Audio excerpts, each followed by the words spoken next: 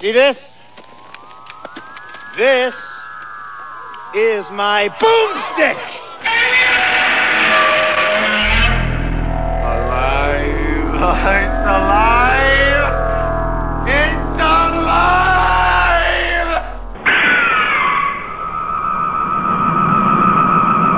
I got news for you, pal. You ain't leading but two things right now. Jack and shit. And Jack left town. All right. And hey. You're listening to Slow Robot A Go-Go. We're down to 2. Well, actually, we started as 2. We started as 2. We expanded to 3, and now we're at the end of that concluded. Yes. That concluded our broadcasting experiment. Now we're back to 2. Yeah. So who the hell are we, and why are we here? This is Slow Robot A Go-Go. We are here to bring you all of the forgotten, misbegotten, lost, and discarded B-movies of yesteryear. Not always, though. Like, for instance, this week. These weren't discarded, forgotten, or anything like that, but we thought it would be kind of fun to do. My name is Mao. You can read up on my exploits from my trip to Korea on kimchiagogo.wordpress.com. You can find Slow Robot A Go-Go on iTunes or Stitcher, or tell your friends, or in a local pub, maybe. And you can also find us on sliceradio.com.au, which is a great site that has lots of fun podcasts. You can, if you go to our slowrobotagogo.wordpress.com, that is our site. You can also click on joining the Facebook group, which is a good idea because the more people we have in the Facebook group, the better we feel about our egos. And egos are great. And then also you'll find out all the inside scoops about what's going on in the podcast studio, Slow Robot Central. And also you can go to Twitter, but I wouldn't recommend it because I don't even do anything with Twitter. I started it and then forgot it existed. So there's also a place, a magical place, a place over the rainbow and through the dark forest that has all kinds of wacky shenanigans. That would be bunchofdorks.com. So, if you're a cube monkey and you're trapped at work and you're trying to escape through your ear holes, well then you can click on bunchofdorks.com and there's 3 magical choices there. One, of course, is Slow Robot A Go-Go. That's for all your movie needs. One is Bunch of Dorks, which is a now defunct but long-running show about stupidity, and I was one of the stupid factors there, so you could do that. Or there's one other button. I wonder what that button would be. But before we get to that, I wonder who the hell's sitting next to me waiting to talk because I have diarrhea of the mouth this morning. Who is with me, as always, the one and only Dr. Morbius. From Parts Unknown. So, Dr. Morbius, what do you have going on the internet? Oh, my. Two Dimension Podcast, which is the comic book podcast with hardly any direction, and that would be on the entertainment hub that is Bunch of Dorks Network. Nice. And I also got Destination Nightmare, which is my blog podcast where I do all my pop culture thingies, and there is a new podcast on it I did with King Kong about old retro school TV, King Kong or King Don. Yes. With about retro TV, about how TV was like before cable and all that other crap. Yeah. Very cool. You guys really delve into some awesome topics. You know? We go general. We don't go specific. We go general. Yeah, so. I have to check those out. To be honest, I haven't listened to those yet, and I really have to. I'm such a loser. Oh, well, you should. And I was talking so long, I think Dr. Morbius's eyes were rolling back into his head. He was like going into a coma. I was looking at the models you had here, and I saw you had some glue there. I was going to start... Well, this is a good way to pass the time. I guess I'll sniff some glue. Yeah. Just kidding. Yeah, right. It's that lemon glue that, doesn't give you any high or anything. Thanks, Obama. So, that's my new catchphrase for everything because of all the internet hate. Anything that ever happens ever, I just go, thanks, Obama. Because, yes. Yes, yeah. Okay. Oh, politics. They're awesome. Yes, well, I say thanks, Bush. Yes, me too. I say thanks, Reagan. And I say thanks, Carter. And Clinton. And thanks, all you George Bushes, Washington. And all the dudes. Yeah, anyway. I blame no one. I blame no one but myself. All right, we have a pretty general format that we follow. What have you watched this week, Dr. Morbius? Hardly anything. That's not a good week. But I did watch something today besides our illustrious movie du jour. Yeah, what was that? I can't get any closer. Well, no, you were like, you were going in censor round. I do the censor round just because people have written to me how much they like it. So yeah, I try to keep doing that for Dear everybody. jerks, how comes Dr. Morbius fades in and out? It's because it's 3D, people. Censor round, bro. It's 3D, and next week, Smell-O-Vision, but anyway, or yes. Smell-O-Podcast, or no, let's not do that. No, anyway, yes, I watched a very interesting documentary this week on the year 1983 and the NFL draft from 1983. Wait, what? You watched a documentary about the draft yes. from 1983? Yes, it was on ESPN. It was a 30 for 30. Oh, nice. And yeah. it was about the 1983 draft where Dan Marino, John right. Elway, Jim Kelly, yeah. Darrell Green, a lot of great players, a lot of Hall of Famers were taken, and all the political intrigue and all that other good stuff that happened. Since this being our NFL month tribute or whatever, we put football stuff in there. It was very interesting to see how Marino fell back because they were kind of like rumors of him using drugs, and he didn't have his senior season wasn't as great as his junior season, so they were kind of talking behind the scenes and all the crap with Elway and the Colts and how he didn't want to play and he was actually thinking about playing baseball till they traded him. But the Colts owner, which was Robert Irsay, who was a jerk, his son Jim Irsay is a good guy, was basically took over the trading, and the general manager got all pissed off and ended up quitting afterwards, and ended up that they got a deal from the Denver Broncos, but they had better deals on the table. But rather, Robert Irsay was such a dork that he didn't take them like that. I think I didn't know this, but basically the Denver Broncos gave him a first rounder. Their first rounder was Chris Hinton, who was a offensive lineman who was a Pro Bowler, he was a real good player. Another quarterback, Mark Herman, and I think another draft pick, another 2 or 3 draft pick or whatever. The Cowboys were going to give him 3 starters and number 1 draft pick, and they ended up taking Denver for whatever reason, Wow. So and Elway's a jerk, and apparently from what I gather from watching this, and they had a press conference, his dad was a jerk too, so good, Denver, you got him, good for you. You won.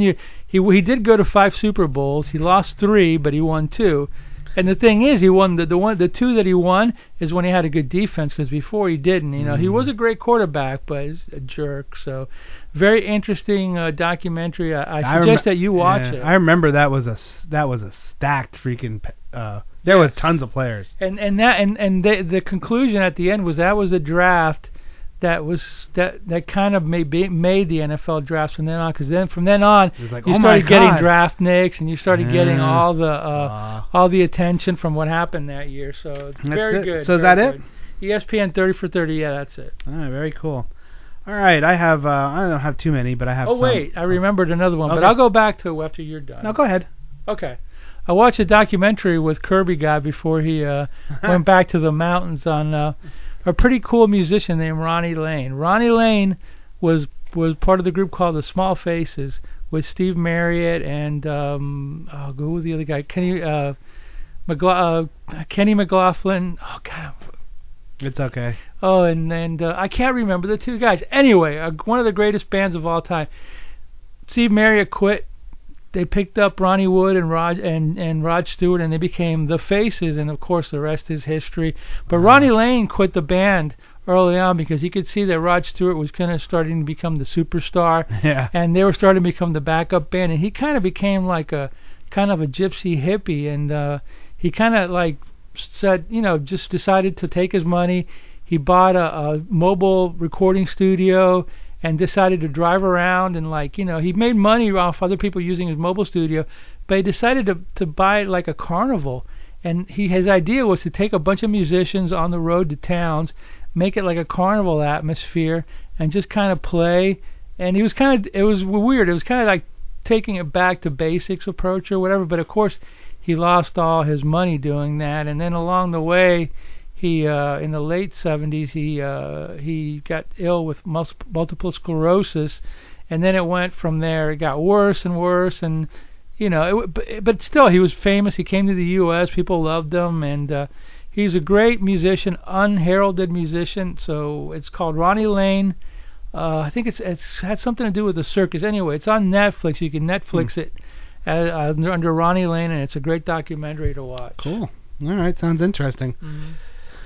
All right, I watched one called Kill 'Em All, which was a really good movie. I would recommend that. Metallica involved in it? No, that was not there. Then I watched one called Apocalypse Earth, which I liked very much. It was like one of those really sci-fi, almost like it was almost like one of those Sharknado looking ones, but it wasn't, but it was good. Let's see. Then I watched one that was actually very touching called The Life and Death of Owen Hart. Owen Hart was a WWE wrestler, of course, brother to the great Bret Hart. Bret Hart. And they were both sons of Stu Hart, which was a very famous wrestler who got more famous for running the dungeon or something. It was called something like that up in Canada. And it was pretty interesting because it wasn't from the WWE, so it wasn't plastered with like that promotion. So it was more truthful, kind of like. And they were talking about he didn't like wrestling anymore, and he actually quit and then had to come back. He quit because they were because of at the time they were the WWE was going head to head with WCW or Ted Turner, and it just was like every week it got raunchier and raunchier. And I guess Owen Hart was kind of like one of those. He had like a lot of morals, and he didn't like that. He had a wife and kids. He didn't like the sex and the over the top violence and stuff like that. And I know that sounds goofy for a wrestler, but these are just people too. I mean, some of them, I'm sure some of the wrestlers are ultra religious. Some are the same as anything else. Some are, and some are loosey goosey. So it bothered him a lot, and he didn't like the way the way that wrestling was going. And then he died, and it was very sudden. And all the people that watched him wrestle admired him, kinda. He was never like a showstopper, like the top of the tiers, but he was good. Then I watched the next one on my Van Damme-a-thon, which is Universal Soldiers Regeneration. This was one that I saw. This is one I watched almost right before I made the decision to start my Van Damme-a-thon. So I remembered it pretty well. And because I watched a lot of the Jean-Claude movies before I officially said I'm going to watch them all in chronological order. For those of you who don't know, that's what my Jean-Claude Van Damme-a-thon is.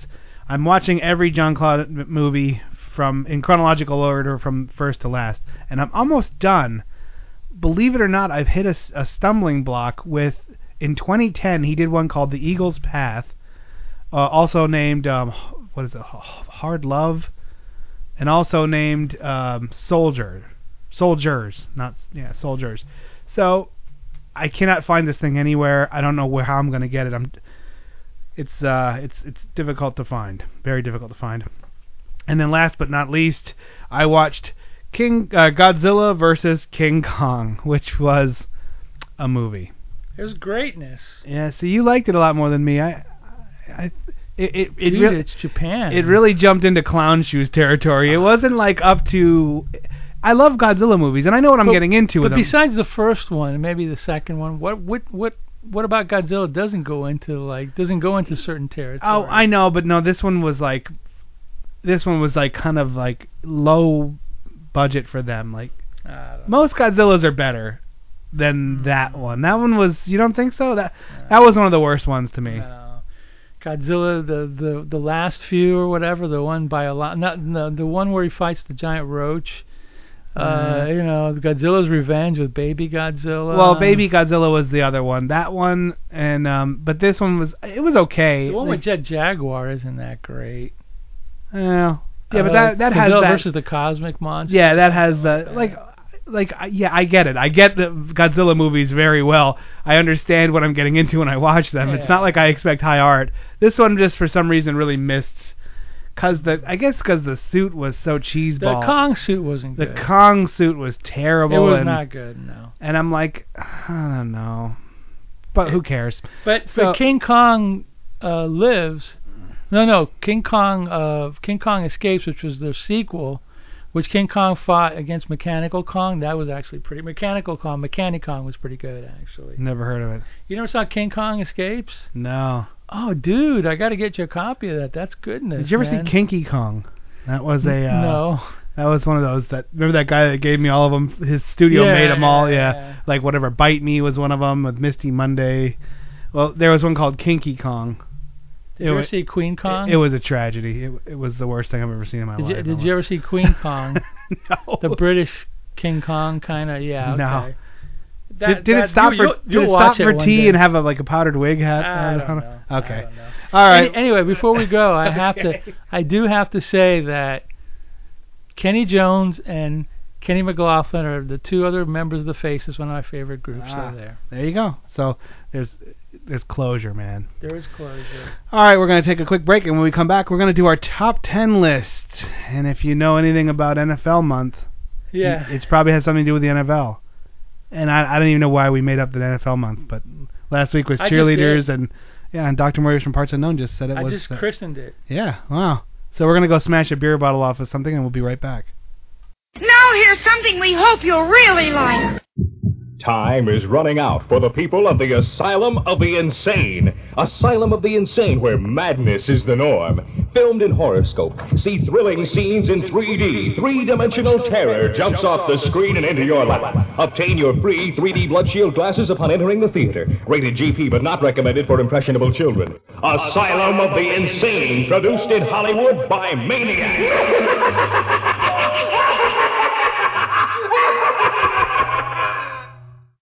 All right, Asylum of the Insane. It's kind of an asylum. Kind of the insane. Yeah, it's kind of I don't know. It was like the end of Up in Smoke. Anyway, no, not Nice Dreams. It was like the end of Nice Dreams, I guess. That's the Asylum of the Insane. Okay, that goes nowhere. All right, so our top 10 list this week is what do we got? What's our top 10? Top 10 football players? Yes, top 10 NFL favorite football players. Yeah, favorite NFL football players. And we have some listener submitted mail about this. Oh. Somebody that was in on it from the Facebook pages. Do it. Yes. This one is for Fried Nanner Sandwiches. Oh. Yeah. I know who that person is. Yes, you do. So, we're going to go let me think. Dan Marino? You think? Okay. I don't know. Fried Nanners is a very big Miami fan. But anyway. And not from Miami. It's a pretty good list here. Walter Payton is number 10. Number 9, Jerry Rice. Number 8, Heinz Ward. Interesting. Number 7, Victor Cruz. Number 6, Brian Urlacher. Number 5, ooh, this one's going to be controversial, Terry Bradshaw. Wow.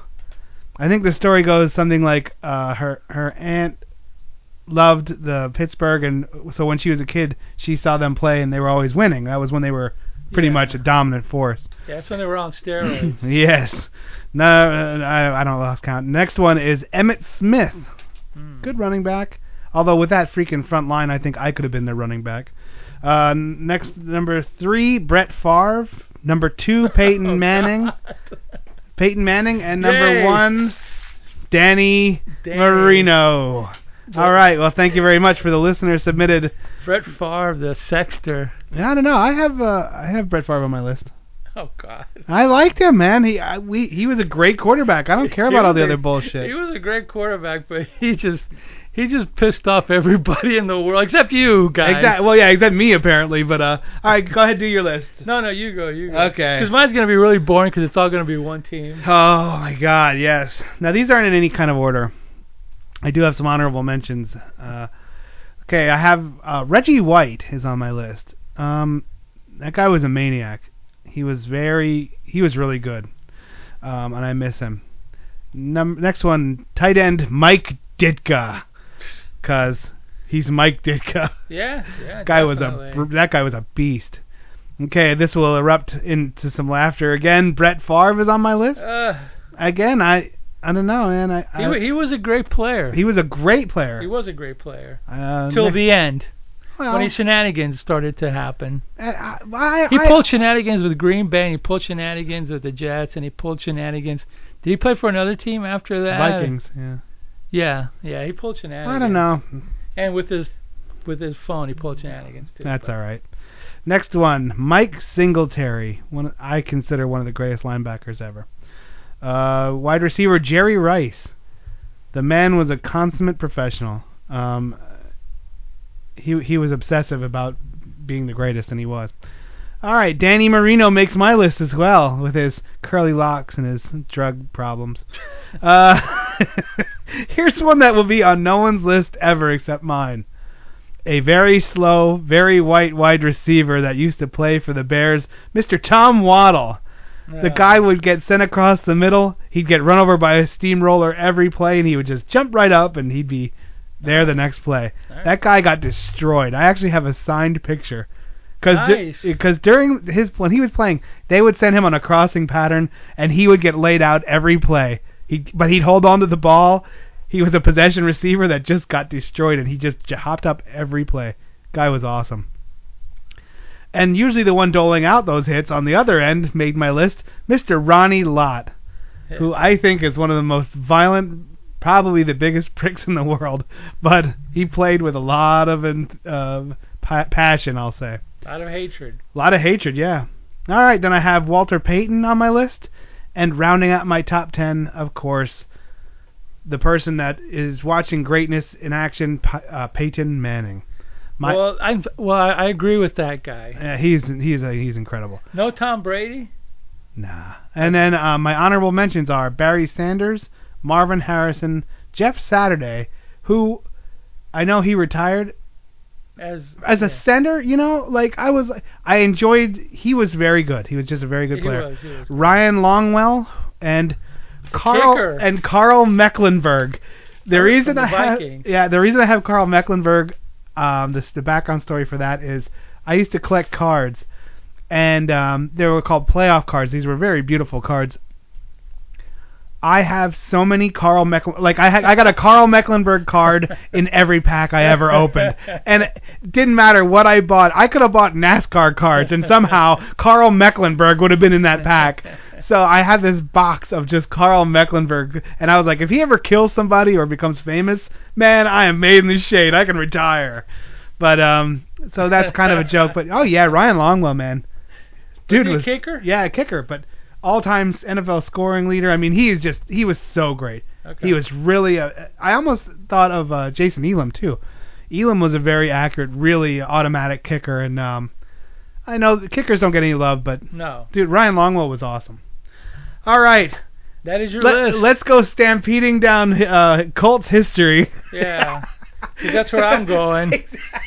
Because I hate all other teams. Yeah, you and Fried Nanners have something in common because it's the Fried Nanners enjoys Miami and everyone else is evil and should be stricken from the world. Good for her. Yeah. Good for her. It's an unparalleled level of hatred for every other. Yes, I do too. Yes. I have unparalleled hatred. Unfortunately, one of my most hated teams is her favorite team. So, and that's because of the 70s. So we'll leave it there. I'm not anymore because it's 40 years ago. But the scars are still there. They should stop dusting off those old bastards every time the last team loses and going, and they're drinking champagne. I'm telling you. And I'm like, you got to give these these old guys. We're winners. Okay. These nice old men a little bit of a break sometimes. Yeah. But anyway. Can we put away Mercury Morris for another year? We'll see you next year, Mercury. Yeah. He cleaned up his act, though. But good for him.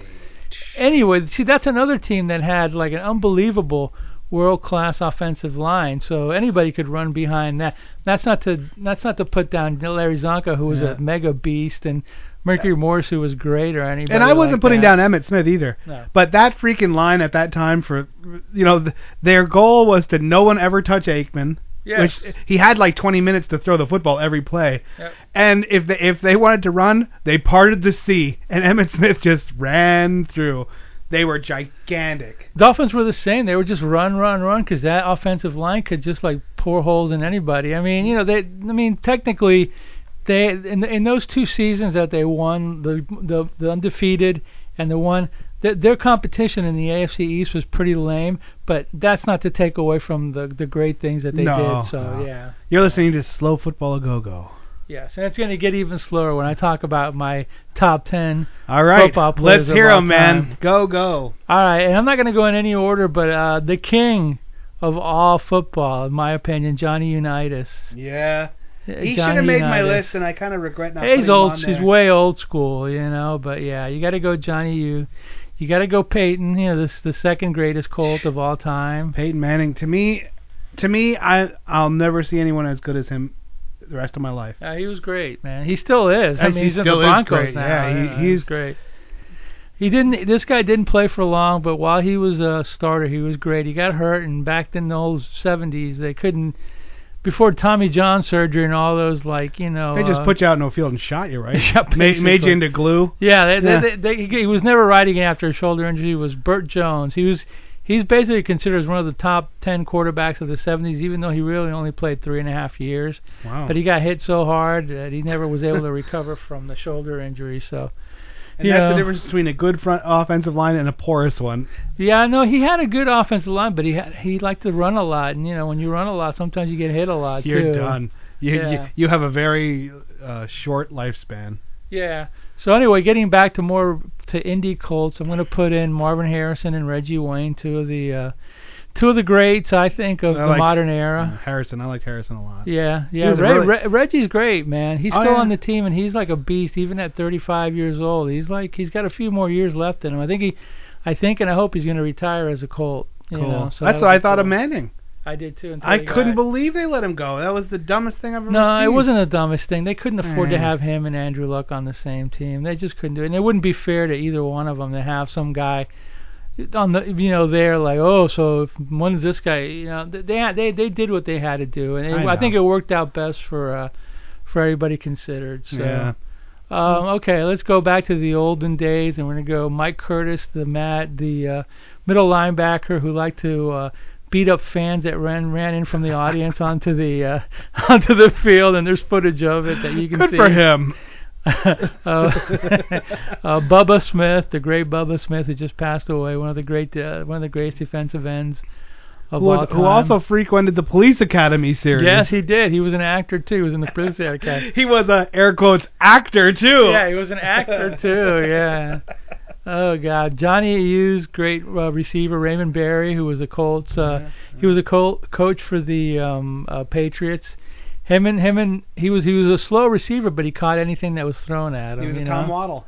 He was a Tom Waddle, except like maybe a more yardage and more. He had a lot of touchdowns. He probably got hit in the head a lot less. Yeah. He back in those days he could actually get out in the field, and he wasn't just a possession guy, but he's a Hall of Famer too. So yeah, he was a little bit above Tom Waddle.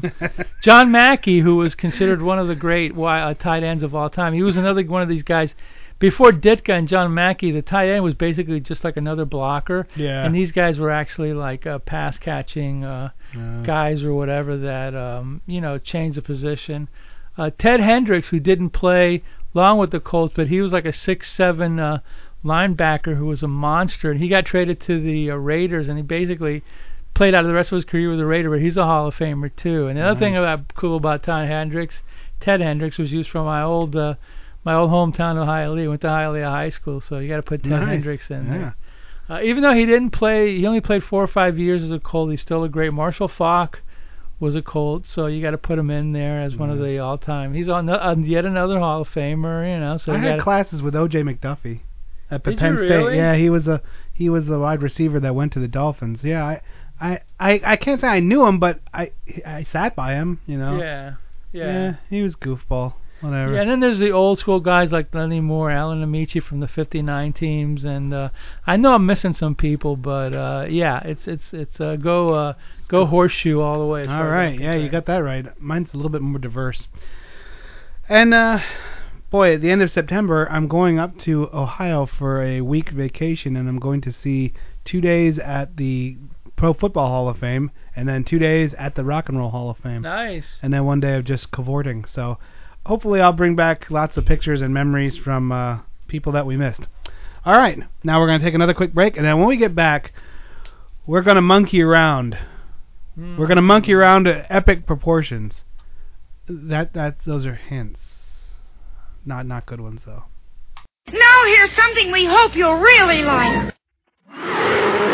Konga. Not since King Kong has the screen exploded with such mighty fury. Defying bullets, bombs, rockets, standing 100 feet tall, sending an entire civilization into panic. Konga, in color and spectramation. All right, we're back. Thank you very much, Konga. Konga is the answer. No, what we did for this week, we did something a little bit different. Our movie review section, we each watched the original King Kong, and then Dr. Morbius from Parts Unknown watched the 1970s remake, and I watched the 2007, I want to say, Peter Jackson remake. So we both watched the original, then Dr. Morbius went 70s style with his low-riding Pimpmobile, and I went with the high-octane Peter Jackson, incredibly long movie. But before that, we got an email concerning Kong from a longtime listener, Duder. Okay, here's what I like and don't like about King Kong. King Kong was the first movie to use rear projection. When you see the actors walking in the jungle, the dinosaurs were being projected on another huge screen behind them. That was done first, so it looked real and almost 3D. I remember what he's talking about. That was really kind of... the original. Yeah, on the original. It was really incredible. Since you had things going on behind, live action, the animation, birds flying, background, smoke in front. It was also the first movie that used a soundtrack that matched up exactly to what was being seen on screen. Before King Kong, music was just in the background as noise and didn't really matter. Okay. Very good. Oh, and then he also added, the guy flying the biplanes were only paid about $2 a day for that bit. So that's pretty cool. Thank you very much for listener Duder. Now we're going to get into our King Kong review. So what do you think, like the first one, what are your thoughts about the first King Kong? My thoughts about the first King Kong by Dr. Morbius. Yes, and Mao. No, it's just me right now. Oh, okay. Well, just me. I'm probably going to interject. This is my essay right now. Oh, okay. Hey, essay. Yeah, right. Hey, essay. Tell me about King Kong. All right. I like the original one the best of all. I think it's one of the best movies I think ever made, actually.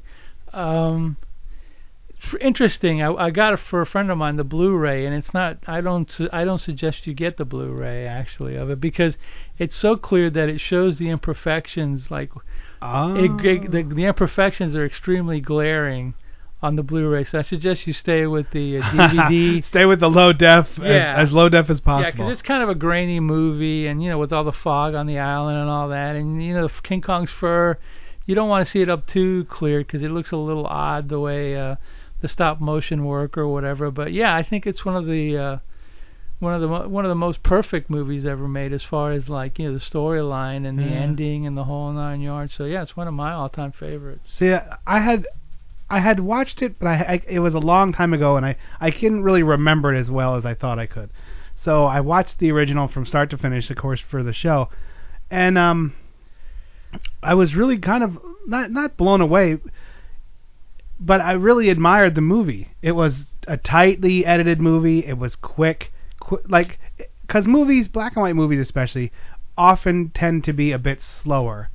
Where we are very used to quick edits, lots of action, punch in the face, and off you go. Where older movies take their time and let things develop, and they take their time and they show you things, rather than scream them at you. So when I was watching this, I was prepared to be kind of bored, and I found myself never being bored. It made sense. It was one of the things about my secondary review, which is the Peter Jackson one, is, oh my God, was it long. It just kept going, and I don't care about these people. You know what I mean? I don't care about the shipmates. They're just the fodder to get killed in the jungle. And it was just one of those things where, at the end of the original King Kong, I was like, well, that was great. And I couldn't see where you would want to expand on any of it. Mm-hmm. I couldn't see where you would want to update it. I couldn't see anything. Yes, it was stop motion, and yes, it was black and white, but that's kind of the way it was supposed to be in my brain. Yeah. stop animation in the stop motion has gone a lot further than that movie. Obviously with Ray Harryhausen and some of the stuff that came out after it. Now it's a dead art now, but it was, it got a much better as it went along. Of course it did. Everything does. Kind of grows with as tips and tricks are passed along and learned and stuff like that. But the rear projection stuff was very cool. Mm-hmm. And it was done very well too. Like, it looked more natural than that Godzilla vs. King Kong. That movie, which was done much later, suffered from that, where the people in the front look like they're washed out in they're obviously a different film stock or something than the stuff that's in the background. where that one, the original one, did not. The original King Kong did not. That they looked like they belonged there. Mm-hmm. And there was that one part where he threw that tree, and it almost looked like it broke into a third dimension, like 3D coming at you, and landed in the front and made some stuff fly around. It was very fun, very well done, I should say. Mm-hmm. Yeah, definitely. So, and I was also taken aback by how stunningly beautiful the Fay Ray was. Wow. I'm not really, I don't really, go hot crackers for those dames from the 30s, but man, she was really pretty. She was very beautiful to me. She looked, I don't know, just very natural though. She was one of the first scream queens. Yeah, she was. I think her specialty was screaming, actually. Which was odd because she did say she didn't like first time she thought she didn't like it because she said it was just all nothing but screaming, which it was, and and there you go, she was the original scream queen. Yeah, definitely. So now tell it what does the 70s version? First of all, they grow exponentially in time. The first one was 100 minutes flat.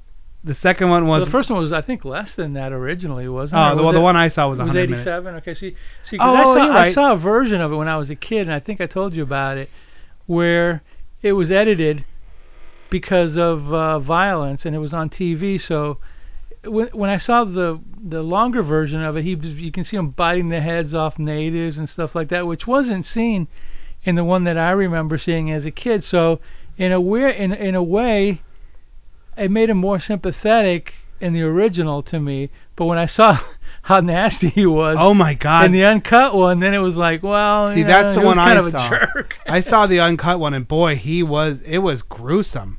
Yeah, they do close up of him eating natives' heads off and stuff like that. And he ate a lot of people. There was actually a funny Simpsons one where Homer was the ape. And he couldn't make it up the building, and he fell on the ground, and she was like, maybe if you ate more fruits and vegetables instead of people. It was very funny. Oh, yeah. But yeah, the original one was 100 minutes. The original was it was cut down to TV to like less than 90 probably. So then what was the one that you watched? How long was that one?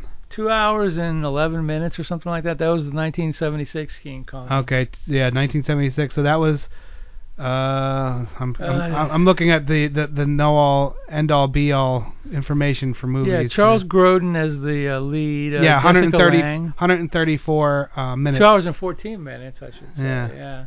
And a very slow paced, I might add. So they added a lot of the exciting stuff. They waited till the very, very end till they got to New York and all the stuff happened. But it was a lot of build up to get to the island and characterization which didn't really go anywhere, and it was kind of boring, and there was like some environmental things thrown in because the people that were the reason that Charles Grodin and his crew were going out to the island was to looking for oil, and they saw this island.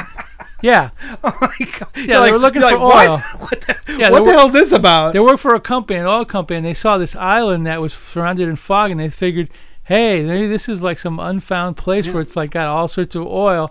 So Jeff Bridges, who's he's like an anthropologist, but he's also like an environmentalist, actually sneaks on the ship, and he basically tells them, that there's been rumors of some stuff going on in the island, and then when they go on the island, they find Kong, and it's basically the same story. The natives are sacrificing, and the whole 9 yards or whatever, See, and then the one that I watched was 187 minutes, or you could watch the extended 201-minute version. Yeah, if you really want to. If you have a month and a half to dedicate to a freaking movie. Yeah. And right off the bat, I'm like, what am I watching here?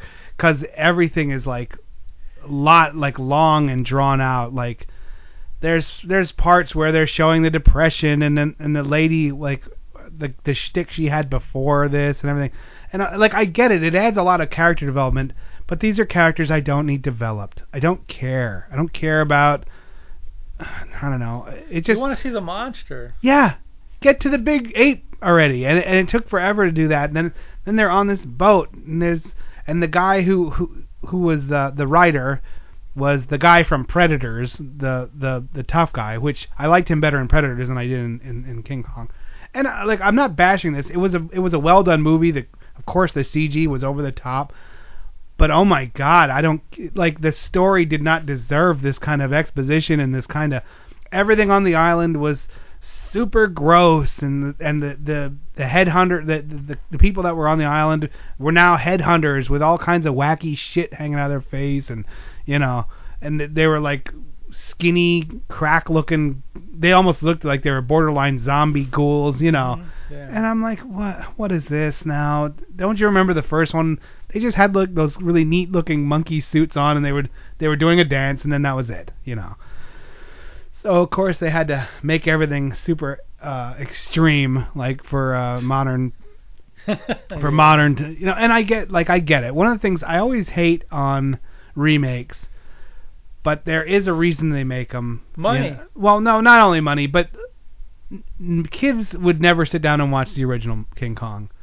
But now they're retelling this story, and it seems like they did a very faithful retelling where the one that you watched was kind of like just went off into its own like little weird realm. I mean, it was faithful in the sense that it followed the original script, but it just had like, it was a little too, in some way, 70s. Like Jessica Lange plays like this airhead actress, and she changed her name from Dawn to Dwan, and she like spouts off like, what's your sign stuff, and she even says that to Kong, I wonder what your sign is, and I'm like, I just want to puke right there. Oh my God, spot. is that true? Yeah, it's true. Oh, wow. I'm not kidding. They should have, when they reeled Kong out onto the stage, they should have put a big pimp hat on him. Well, he had a crown, but... Then they did. Yeah, they did. 70s. You're so crazy. But it was so stupid that in the scene where they're going to introduce Kong to you, yeah, it's like they show you this big, giant board that opens, and before Kong shows up, there's a giant gas pump. It's like, oh, because it's a gas company, and it's like, oh, wow. And then that falls down, and Kong comes out in a cage, and you're like, wow, can you just hit me over the head with the environmental issues or whatever? That would have been great if Sugar Bear would have introduced him. Yeah, somebody. I don't know. Or BJ and the Bear. Yeah, whatever. Somebody, I don't know. Somebody else. Breaker 19. Yeah. Or the guy from Convoy, C.W. McCall. Yeah, C.W. McCall should have done it. But no, we got Charles Grodin, and he does get stomped in at the end. So that's whatever. Cool. So now Jessica Lange. She looks good, Jessica but she was embarrassed by this role, and I could see why. She didn't work for 3 more years after this because she went to acting school to become a good actress because she was just playing like a airhead, but she looked good. She was an airhead, but she became an Academy Award-winning actress. She went into hiding, yeah. Basically, yeah. I can't remember the name of the lady who played it for this one. I'm sure it was somebody very expensive. Oh, wasn't it Naomi Watts who played it? Yep, Naomi Watts. Yeah, there you go. Well, and I liked now Carl Denham was played by Jack Black. Yeah. I liked his portrayal. He was good. I kind of like Jack Black from the Tenacious D fame. When his shtick is just what it is. Yeah, one note, and that's like a really high note. Adrian Brody he played Jack Driscoll, but he was the guy from Predators, and that's what I know him from. Believe it or not, I've watched that movie so many times. And boy, what else to say though? Oh, and the thing about the '70s Kong, it's funny because Jeff Bridges is in it, and it's basically the first appearance of the dude because from the Big Lebowski, he got the long hair and the big scraggly. He looks just like a younger version of the dude. So this is really the first appearance. He should have been drinking a White Russian and been like, well, yeah, man, that's like your prerogative. And yeah, definitely. Yeah. And then the Kong picks him up. He's like, hey, we got a beverage here, man. Yeah, man. That would have been better. I would have watched that, I think. Yeah, and I think we talked about it. The Kong in the 70s is a suit, and it's a decent suit, but the effects are not much better than something from a Godzilla movie from that era. But the suit is a better suit than King Kong versus Godzilla. I'll give you that much. Well, that was terrible. That was a really bad freaking suit. That wasn't the best. Like I have better suits hanging up in our prop closet for my old TV show. And I mean that was partially I think it was sponsored or co-whatever with Universal, so they could have used the exact Kong likeness, but they'd sculpted a weird looking Kong or whatever. Yeah. So I mean I like it for what it is, but it's not really that great of a Kong. And there's no truth to the story that in the Japanese version Godzilla wins and in the American version Kong wins. No, the end is just innocuous. It's ambiguous. Oh yeah, ambiguous. But there used to be like an old story. Big words are my friends. Yeah, well, yeah. So, but yeah, they at the end of the King Kong versus Godzilla, or Godzilla versus King Kong, they fall into the water. Kong swims away, and you don't see Godzilla. So Kong won. But everyone knows Godzilla lives under the water. Yeah. But Godzilla would kick King Kong's not as a little ass, kid, Yeah. I mean, in reality, Godzilla would kick King Kong's ass. Yeah, maybe. I don't know. Want to bet on it? Yeah. Depends on who made the movie. Yeah, laser or like flames, that radiation freaking. He'd charge up his scales and burn him to death, and then pull him underwater and drown him. But he did burn him in the movie. Nothing happened. I mean, Kong was impaired. No, he fell backwards and he was like. But he grabbed Godzilla's stupid tail and flung him up in the air and did all sorts of stuff or whatever. I don't know. Whatever. Yeah, I'm glad we're staying on topic. I'm a Kong guy. I'm more of a Kong guy. I'm a Godzilla guy. Yeah, I'm more of a Kong guy. In my version, of course, it's the slick CG, and it's the over the top, perfectly done CG. I'm not railing against that. And some of the good stuff that did come out of that was incredibly lifelike, and some of the stuff they did, of course, was very monkey-like, where he got angry and he would just start trashing stuff and throwing things around, and like a belligerent child or like a monkey might, Right. And the battle and the fight scenes were, of course, over the top with kicking stuff around, throwing stuff, smashing stuff. So was yours? The 70s was set in the 70s. Oh yeah. Okay, because the Peter Jackson one was a period piece from the 30s, so it was the same time frame as the original one. It was the same everything. It wasn't an homage. It wasn't a straight up retelling, Yeah. With modern techniques, which I can kind of. One of the things is I would kind of give that some credence in that it looked really good, and he was very faithful to it. I mean, it wasn't like he did anything hinky. He just made the story much longer, elaborated on like a lot more characters, gave a lot more background to it. So in some respect, the Peter Jackson version was very well done and very faithful. You could tell that he loved the source material. He didn't like ham anything up. It just was a very long version of it. Kind of like my assessment of it. Very long. Yeah. I should stop talking about it. Very long and drawn out. Yeah, long and drawn out. And you're like, wow. I like the movie, yeah. Apparently for the 76 version, which I didn't know until today when I did a little bit of homework, they actually, they cost them $2 million. They actually built a 40-foot Kong robot that ended up not being able to work. So it's supposed to be like in the movie for like about 15 seconds. I didn't notice it. I would go back and look for it, but I might YouTube it and see if I can find it, because I don't think I want to go back and watch the whole movie again. But they actually spent $2 million making a 40-foot Kong mechanical robot that didn't work. Oh my God. Yeah. Like if I was the studio head, I would have flipped out. It made money though, so in the long run it worked out for him. I mean, the movie cost him $25 million. I think it made like 70 or something. $25 million. Let's see so what. $25 million, 1976 money. Okay, and the budget for the $207 million for the Peter Jackson. For the Peter Jackson one, and so gross was $218 million. You know what I say? It made a little bit of money. You know what I say whenever I see a movie that cost $216 million to make? 2 words: starving children. That's all I gotta say. That's all I gotta say. Yeah, the one thing that I thought was the Naomi Watts played the heroine, and there was much more of a love story between her and Kong, and she loved Kong more than like the original one. The woman was just a captive.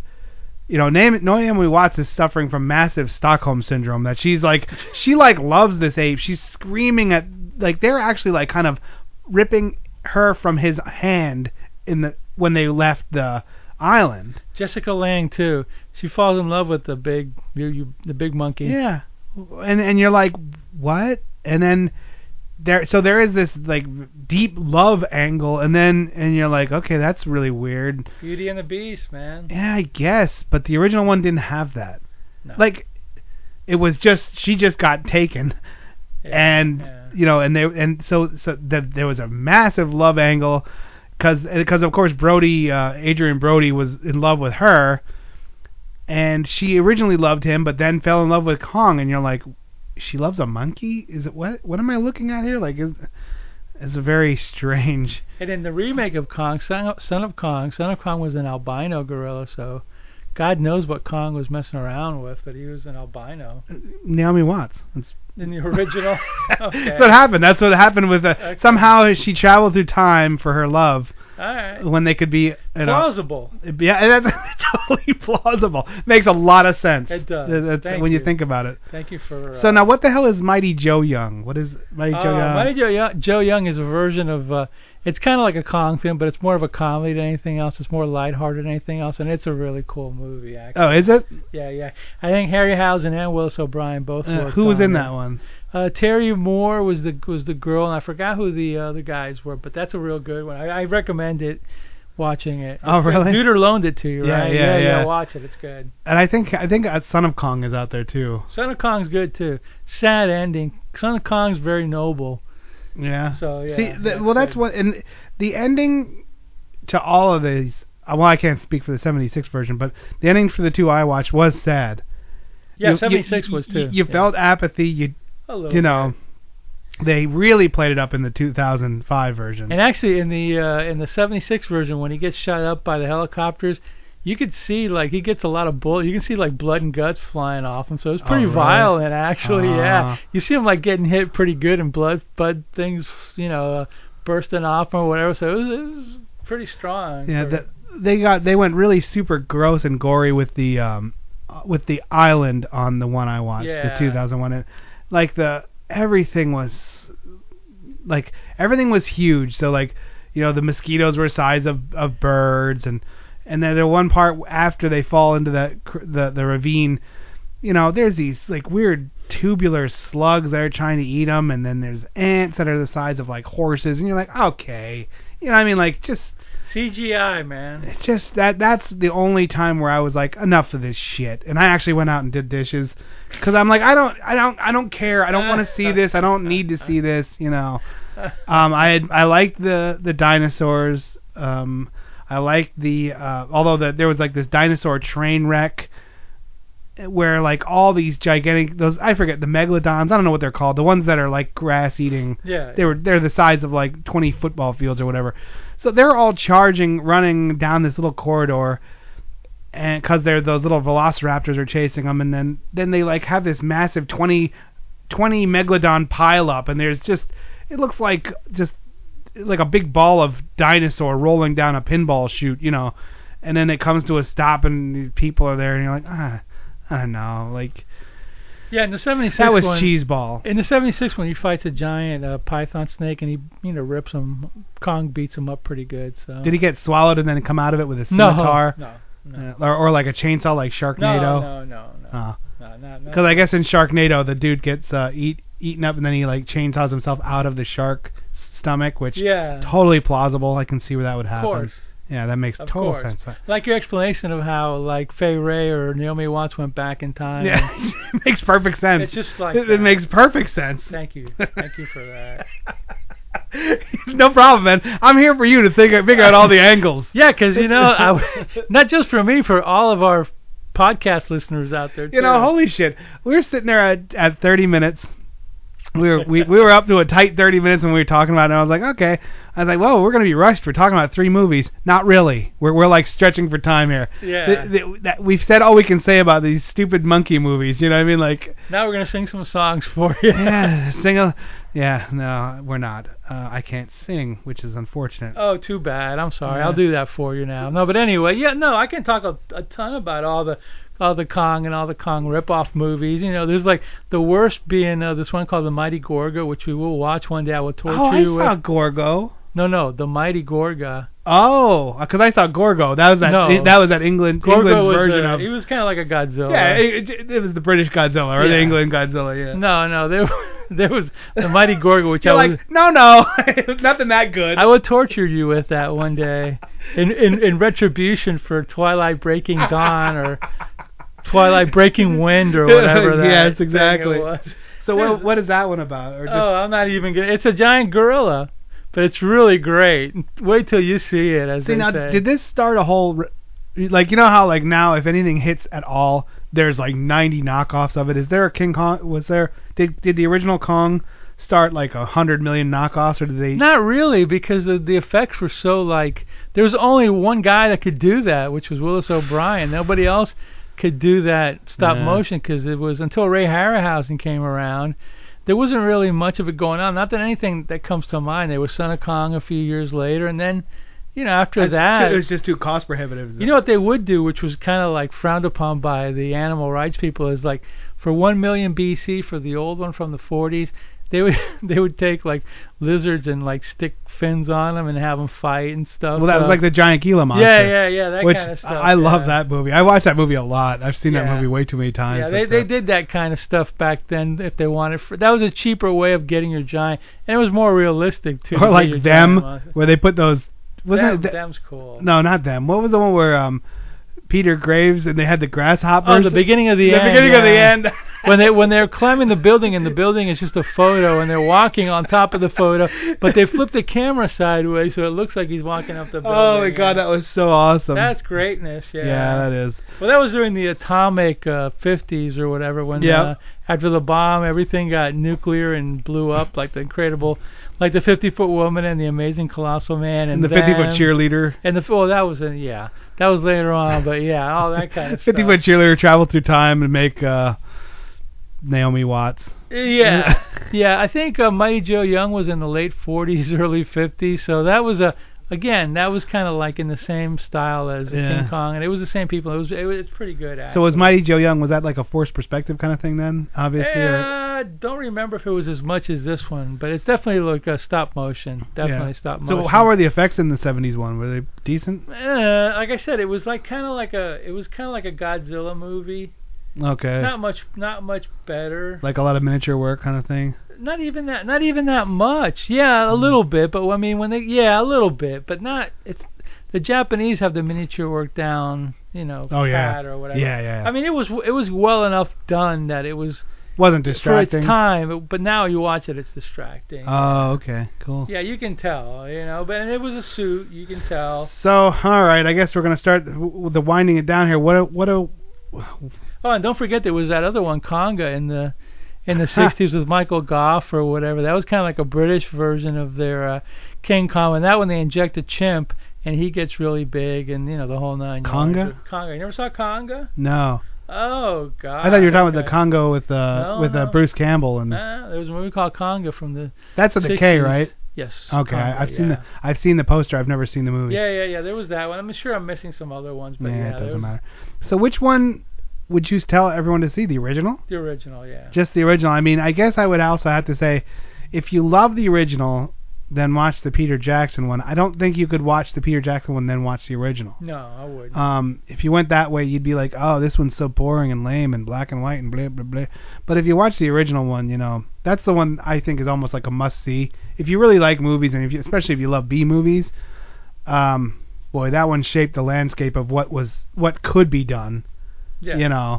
And then everything else, you measured up to that. I mean, the 70s versions, if you really are jonesing for King Kong, then go watch it, but I don't recommend it. Was there a lot of 70s nostalgia for that one? Because sometimes you can watch a movie only because it's like nostalgic. You're like, There's oh, a lot I of love people that grew up during that era. Like kids that were Yeah. born in the early 70s that watched it, and that's their favorite Kong movie. So you No, know, maybe. maybe for that reason, I don't know. All right, so there you have it. If you want to watch, if you need to see a big movie about a big monkey, go to watch the original one. And until what? So what are we gonna rate them? I guess the original one I'm gonna give a 9. The Peter Yeah. Jackson one I'm gonna give a 7. I'll give the 70s a 5. I'm on the fence. Take it or leave it. Wow. Well, there you go. All right. Until next time, I'm Mal. With me as always, Dr. Morbius. and we'll see you when we see you.